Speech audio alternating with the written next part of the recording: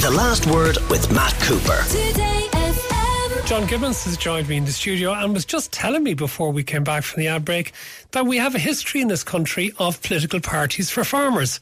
Is that Fine Gael? Yeah, good evening, Matt. Yeah, in fact, if you go back to 1939, we had a party called Clown na Talamh, and it reached its peak in 1943 in the general election. They achieved 9 seats, and in the following year, there was another election in 44. It achieved 10 seats. So at its peak, Matt, the Clown na Talamh achieved 130,000 first preferences. Now, that was in 1943. By 1961, it had run its course.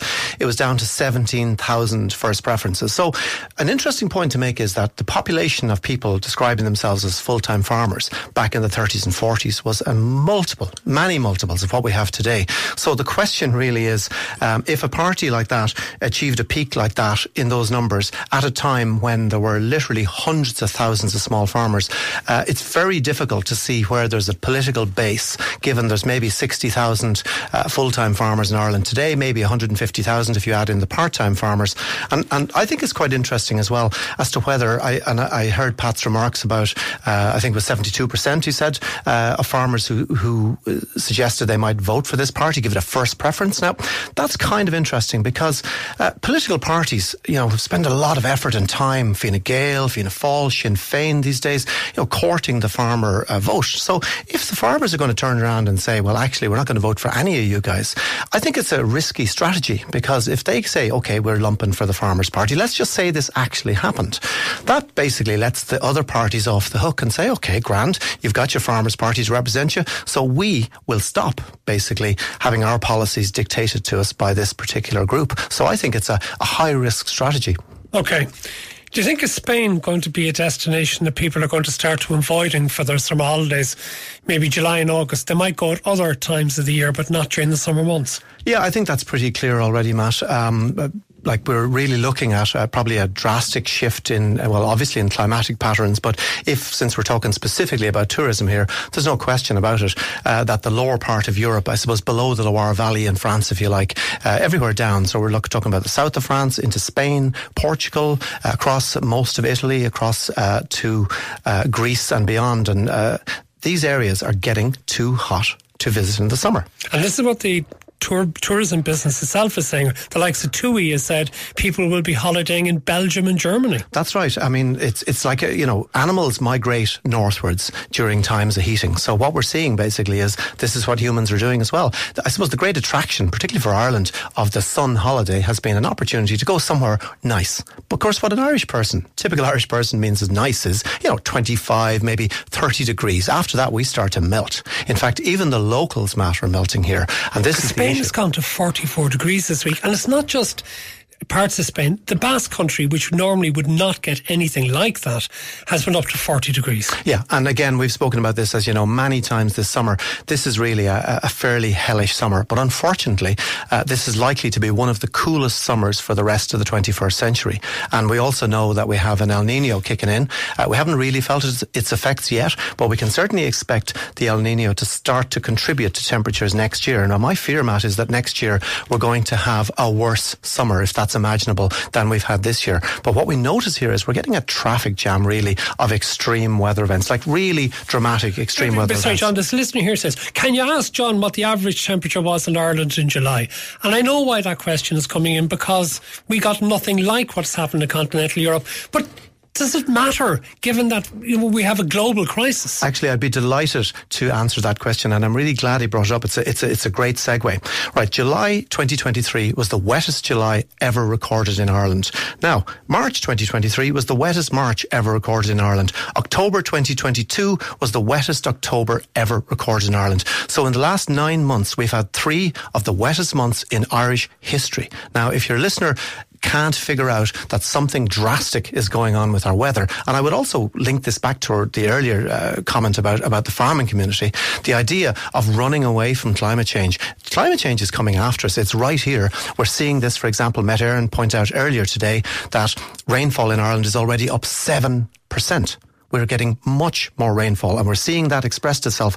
Also, June of 2023, Matt, was the hottest June ever recorded in Ireland. Now, you have to ask yourself, why do we keep breaking records? The hottest summers, the hottest days globally, the hottest days in the Northern Hemisphere.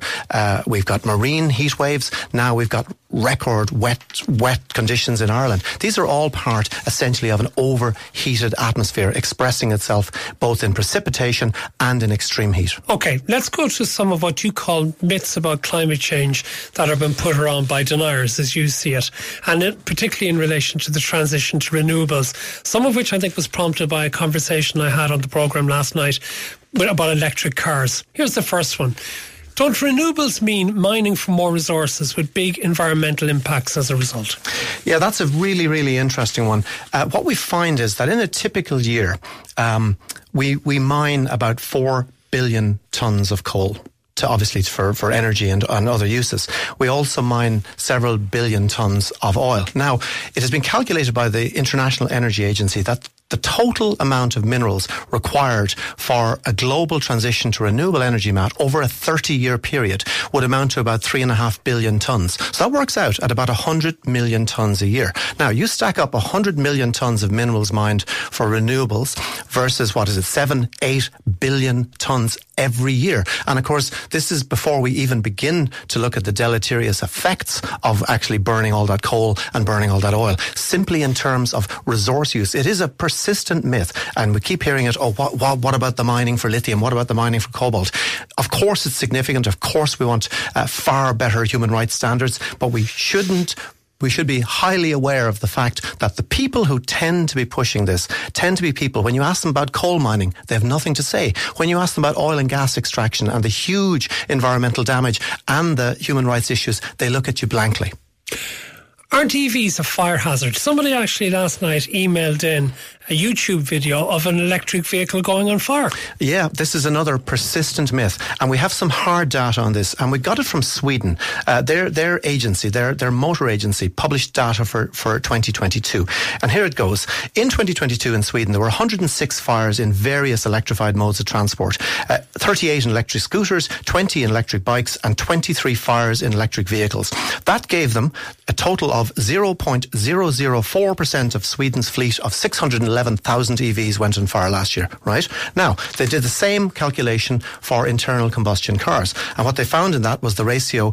They had 3,400 fires from their fleet of 4.4 million vehicles, that means that on average, you're 20 times more likely to have a fire in a car full of petrol or full of diesel than you are in an EV. And it's amazing, Matt, how often we see it in certain outlets like the Daily Express and the Mail about the basically scare stories about electric vehicles. They're 20 times less likely to catch fire. Don't wind turbines pose a hazard to birds? Well, glad you asked.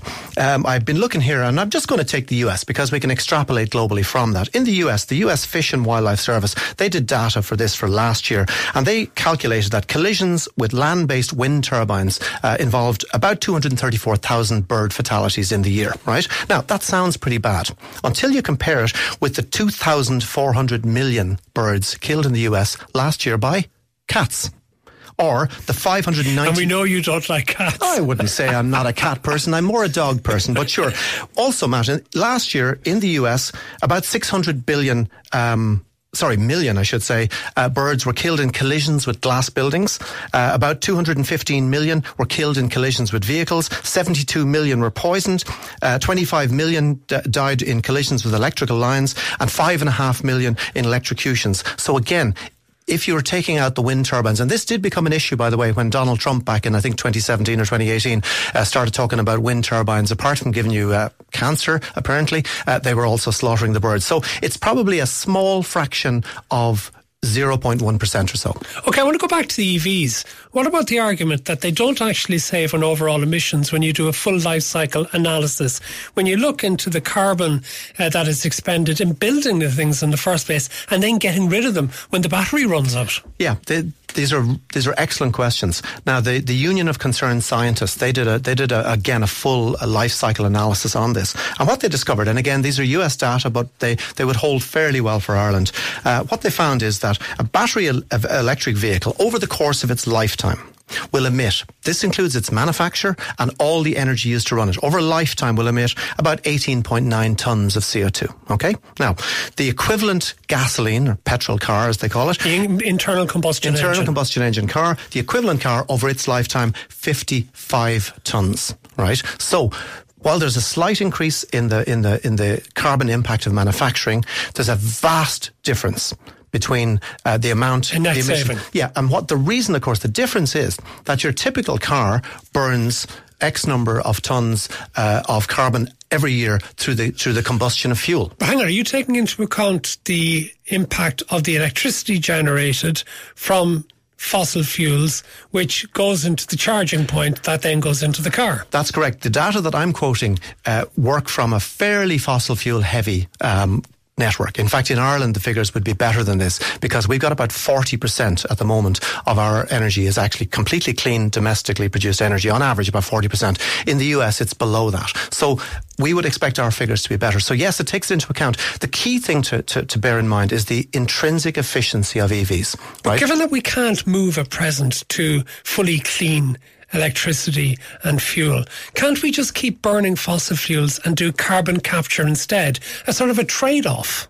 Yeah, this again, the biggest proponents of this trade-off have of course been the fossil fuel industry. They've invested a few million here and a few million there, and they've managed to capture, Matt, over the last 20 years, a few thousand tons, maybe 50,000 tons of CO2. What they've discovered is when you add carbon capture and storage technology to a typical, say, power plant, what it does is it renders that power plant bankrupt because the cost of carbon storage and sequestration and compression, and then you've also, when you've done all this with the carbon, you then have to transfer it into underground storage and store it there for the next 1,000 years. So it's enormously complex, hugely costly. Now, can you imagine the enthusiasm of the fossil fuel industry for all of this? Bear in mind, there's no customer to buy your CO2.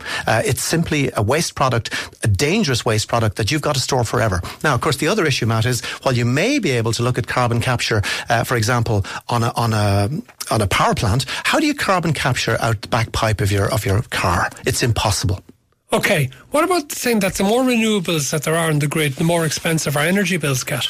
Yeah, this again is one of these persistent myths. And for example, as I mentioned, here in Ireland, we've got roughly 40%. Now, undoubtedly, putting renewables onto the grid, they generally come on with a certain amount of support in the form of the public service obligation. That helps them to get onto the grid. However, once you've got renewables onto your grid, they do a couple of things. Number one, they lower the unit price of electricity. And the reason, of course, they do that is that once your renewables are spinning, once your wind turbines are spinning, once your solar panels are running, effectively, once you have the capital cost put in, the energy is effectively free. On the other hand, when you're running a coal-fired station or a gas-powered station, you're constantly pouring more and more energy, you're constantly importing, and Matt, the key difference here is that with the fossil fuel energy, we're completely at the mercy of international markets. And as we've seen since the Ukraine war in February 2022, when energy prices spiked on the international markets, we took a hammering in Ireland.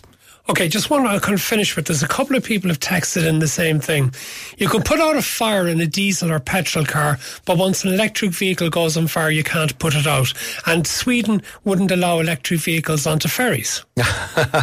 Well, first of all, the good news is you will be 20 times less likely to be in that situation. Now, I can't comment on the story about Sweden not allowing electric cars on ferries. And I'll tell you, Matt, given that there's, 600,000 EVs in Sweden, I very much doubt it. But the next time I'm in, we'll look into it. I promise you I will fact check that for your listener. I look forward to seeing you again next Thursday, an essential part of The Last Word every week. John Gibbons in our weekly environment spot. Thank you very much for being with us. The Last Word with Matt Cooper. Weekdays from 4:30. Today